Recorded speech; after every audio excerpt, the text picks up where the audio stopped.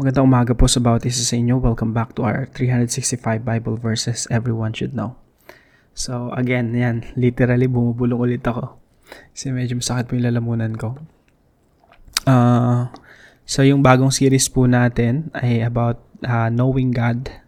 Kasi po every time po na nagbabasa tayo ng Bible, isa po ito sa mga goal natin. Yung mas makilala natin kung sino talaga yung Diyos sa ating mga buhay. So, yung una po nating tatalakayin ay the God who creates, yung Diyos na lumikha ng lahat. Pero bago po tayo magpatuloy, salamat po kay Ma'am Jovi, no? Si Ma'am Jovi na sponsor natin ngayong umaga. Palain kayo ng Panginoon.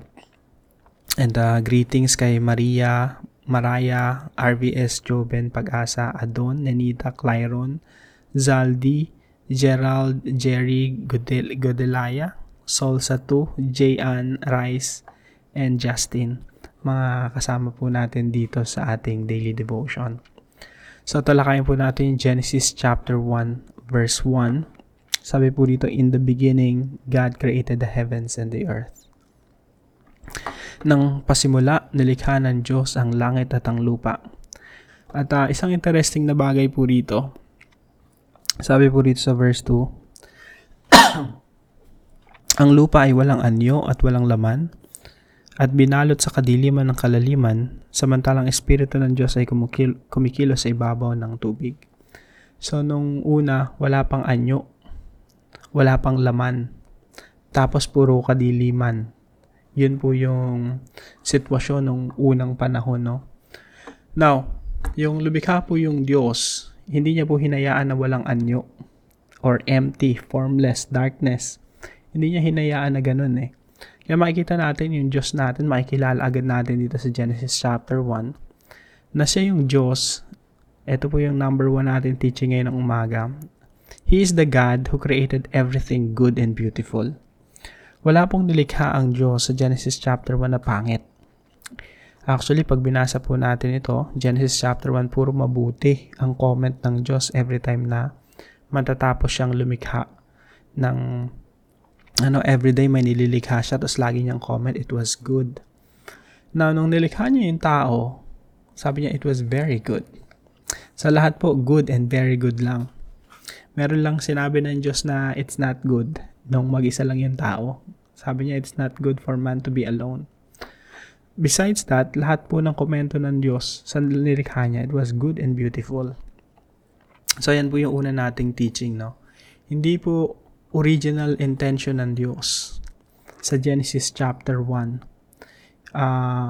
Kumbaga yung original design ng Diyos sa Genesis chapter 1, hindi ho talaga kasama yung kapangitan dito sa mundo. Kaya hindi natin pwedeng sisihin yung Diyos sa mga pangit na nangyayari sa buhay natin. Kasi nung nilikha ng Diyos yung lahat ng bagay sa Genesis chapter 1, walang kapangitan, walang trahedya, walang mga kalamidad. Everything was good and beautiful. Now, pangalawa po, God created humans to be His image bearer. Now, yung tao po, nung nilikha niya, makikita po natin dito na special talaga. Kaya kapatid, kahit nasang lupalop ka ng mundo, kahit hindi special ang tingin sa'yo ng mga tao, sa harapan ng Diyos, special ka. Kasi ang tao, nilikha ng Diyos ayon sa kanyang imahe. We are image bearers of God. Ibig sabihin, yung image ng Diyos, yung pagiging creative ng Diyos, yung reason, logic, yung kaalaman, kakayahan, at primarily yung pagiging creative, no? Nasa sa'yo yan eh. Kaya meron kang creativity. It's because of the way God created you. Now, isa sa mahalaga rito, anong importansya ng image bearer? No, we're created in the image of God. Nilikha tayo upang i-represent ang Diyos dito sa mundo. We're created to take dominion. Ibig sabihin nun, mamahala. Kung paano namamahala ang Diyos, ganun din tayo mamumuno at mamamahala. So, nilikha tayo ng Diyos, special po mga kapatid. Tayo yung nasa pinakataas ng buong nilikha. Tayong namamahala, tayong namumuno sapagkat tayo nilikha sa imahe ng Diyos. Kaya ang sabi ng Diyos nung nilikha niya yung tao, it was very good. Kaya po sarapan ng Diyos tayong lahat. Originally, it was very good. Now, pangatlong teaching po natin, God created humans to be His manager. Napakalaga po nito kasi po, minsan, meron tayong ilusyon na owner tayo. Tayo yung may-ari ng mga bagay na meron tayo. Minsan, meron gan tayong ilusyon na ganun eh. Parang meron kang bahay, akin tong bahay na to, akin tong pera na to, akin tong damit na to, akin tong mga property. Akin tong mga property na meron ako. Akin tong pera na laman sa wallet ko. Illusion lang po 'yon. Ang katotohanan po niyan, yung Diyos ginawa tayong manager. Ibig sabihin, katiwala. Gusto ng Diyos i-manage natin kung ano yung pinagkatiwala sa atin. So, napakalaga po nito, no? God created humans to be His manager. Kapatid, manager ka. Manager ako. Manager tayo lahat. At meron tayong kanya-kanyang pinagkatiwala ang Diyos sa atin. At dapat nating pagbutihan kung ano yung pinagkatiwala ng Diyos sa atin. Kahit yung mga anak natin, ultimately, anak ng Diyos yon. I-manage natin. Papalaki natin sila ng tama. Papalaki natin sila may takot sa Diyos, may pagkakilala sa Diyos. Kasi we are God's manager. Taga-manage lang tayo. Katiwala ng lahat ng bagay na binigay sa atin ng Diyos. Number 4 po.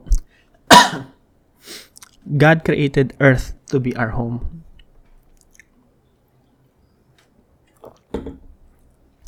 Kung mapapansin niyo po, sa Genesis chapter 1, nilikha ng Diyos lahat ng bagay. Ang huling-huli niya nilikha yung tao. Kasi po itong earth, yung creation, ito po ay nilikha ng Diyos para maging tahanan natin. Ibig sabihin, nung nilikha ng Diyos yung creation na ito, dito talaga tayo mananahan. Kaya pag namatay tayo, pakinggan niyo po mabuti ha. Pag namatay tayo, yung espiritu natin babalik sa Diyos. Pero hindi mananatiling nasa langit. Ang mangyayari po niyan, bubuhayin tayo mag-uli. Ang Panginoong Jesucristo babalik dito sa lupa at bubuhayin tayo mag-uli. Yung espiritu natin bibigyan ng panibagong katawan. At dito tayo mananahan sa mundong ito ng pangwalang hanggan. And by that time, yung earth, yung buong creation, ay napagaling na po ng ating Panginoong Jesucristo. Wala nang kamatayan, sakit, sakuna, trahedya. Wala nang kaguluhan. At maayos na yung buong nilikha. So, God created this universe, this whole creation, to be our home. Dako po tayo sa application. Now, gusto po ng Diyos enjoy natin yung buong nilikha. Lahat po ng bagay dito sa mundo, it's meant to be enjoyed. Yung Diyos po natin, hindi killjoy.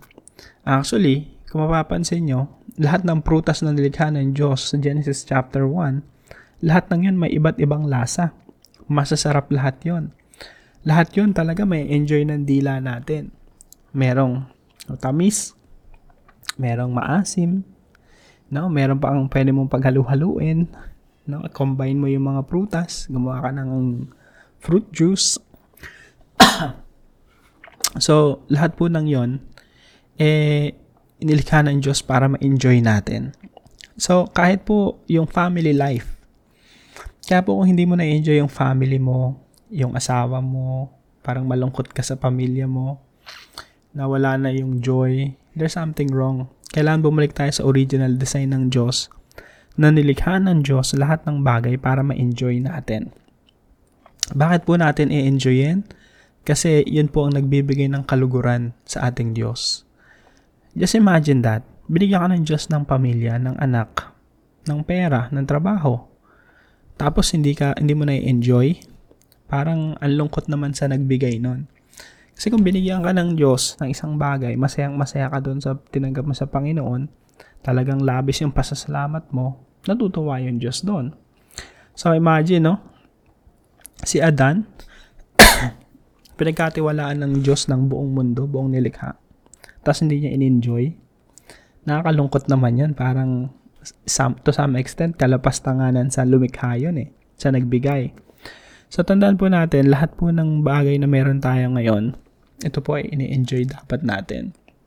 Pinagpapasalamat sa Diyos ng labis-labis. Sabi nga ng kapatid ko, nung nagkaanak siya, yung unang anak niya, sabi niya, araw-araw daw, pinagpapasalamat niya yung anak niya sa Diyos. Kasi there's so much joy, no? Yung pag nakikita mo yung anak mo na ngumingiti everyday, sobrang kaligayahan. Hindi lang po sa anak yon, pati po sa asawa. Pati sa trabaho mo, kung nagtatrabaho ka ngayon.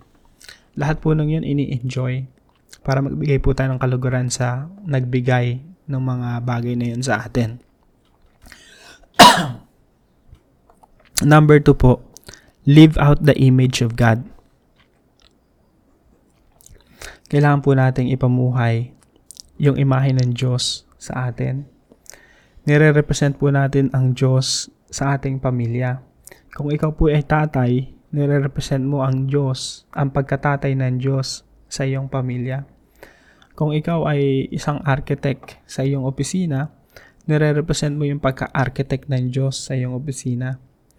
Kung ikaw naman ay isang nanay at inaalagaan mo yung pamilya mo, doon ka lang lagi sa bahay, nire-represent mo rin yung Diyos sa pag-aalaga sa iyong pamilya. So, we always represent God. Ang napakalaga na pinagbubuti natin lahat ng ating ginagawa because we're created in the image of God. So, napakalaga po nito kasi po, ito talaga yung plano ng Diyos para mapanumbalik yung kagandahan ng buong nilikha. Kaya po ang Panginoong Jesucristo ay sinugo ng Diyos upang maipanumbalik ang ating imahe sa original na disenyo ng Diyos. Kaya po, sabi sa Romans chapter 8, yung plano talaga ng Diyos is to conform us to the image of His Son, the Lord Jesus Christ. Para po yung mundong ginagalawan natin, bumalik dun sa original na intention ng Diyos sa Genesis chapter 1. Now, number 3 po, manage everything God has entrusted us. Lahat po ng pinagkatiwala sa atin ng Panginoon, tandaan natin, manager lang tayo. Hindi po tayo owner, hindi tayong may-ari. Kaya darating ang panahon, ipagsusulit po natin ang lahat ng bagay na ginawa natin dito sa mundo. Sabi nga ng Panginoong Jesucristo sa kanyang mga kaaway, doon sa mga Pariseo, Saduceo, sabi niya, you will give an account for every careless word you have spoken. Pati pala yung pagsasalita, lahat ng careless words na binitawan natin, pagsusulit natin sa Diyos. Ibig sabihin, detalyado. Lahat ng mga bagay na pinagkatiwala sa atin ng Diyos, ipagsusulit natin sa Kanya kung pinagbuti ba natin o hindi. So, we have to manage everything God has entrusted us. Tandaan mo kung magkano yung pera mo ngayon, sa Diyos yan, gastusin mo para sa kaluwalhatian ng Diyos. Yung anak mo, sa Diyos yan, palakin mo ng maayos para sa kaluwalhatian ng Diyos. Yung trabaho na meron ka ngayon, binigay sa iyo ng Diyos, pagbutihan mo. Yung negosyo na binigay sa iyo ng Diyos, pagbutihan mo, pagsusulit mo yan sa Diyos. So, manage everything God has entrusted us. Number 4, honor God in all things. Kasi po sa Genesis chapter 1, wala namang ibang gagawin yung tao kundi sambahin ang Diyos, papurihan ng Diyos sa lahat ng ginagawa nila. Kahit dun sa inutos ng Diyos na pangalanan nyo lahat ng hayop, gagawin nila yon in order to honor God, in order to glorify God. Kaya po, kapag binalikan natin ito yung Genesis chapter 1, inanawa natin itong mabuti, makikita natin na ang plano ng Diyos ay ibalik tayo dito sa original design ng Diyos. Original na disenyo ng Diyos sa atin. Na ma-enjoy natin lahat ng bagay muli. Na ipamuhay natin yung imahe ng Diyos sa ating mga sarili. Na i-manage natin lahat ng panagkatiwala sa atin ng Diyos at gawin natin iyon para sa kapurihan ng Diyos. Lahat po ng mga puntos natin dito, ito po yung plano ng Diyos. Ibalik tayo sa original design niya. Original design of God. So para po sa ating discussion, since God created all things for His glory, How does this truth should change you? Since nilikha ng Diyos lahat ng bagay para sa kanyang kaluwalhatian, paano tayo mababago ng katotohanan ito? Sagutin po natin yan sa ating mga discussion group. Para po sa ating panalangin, Lord, thank you because you created me. Thank you because I know my purpose, that is to glorify you in all things that I say and do. Help me to be a good manager of everything you have entrusted me. Enable me to become your excellent manager. So, ipanalangin po natin to right after this devotion. At kung may natutunan po kayo, paalam nyo lang po sa comment section. At bahagi po natin yung devotion natin na ito sa ating mga mahal sa buhay at mga kaibigan. God bless you po. Pagpalain kayo ng Panginoon. See you po tomorrow, 5 a.m. dito sa ating daily devotion.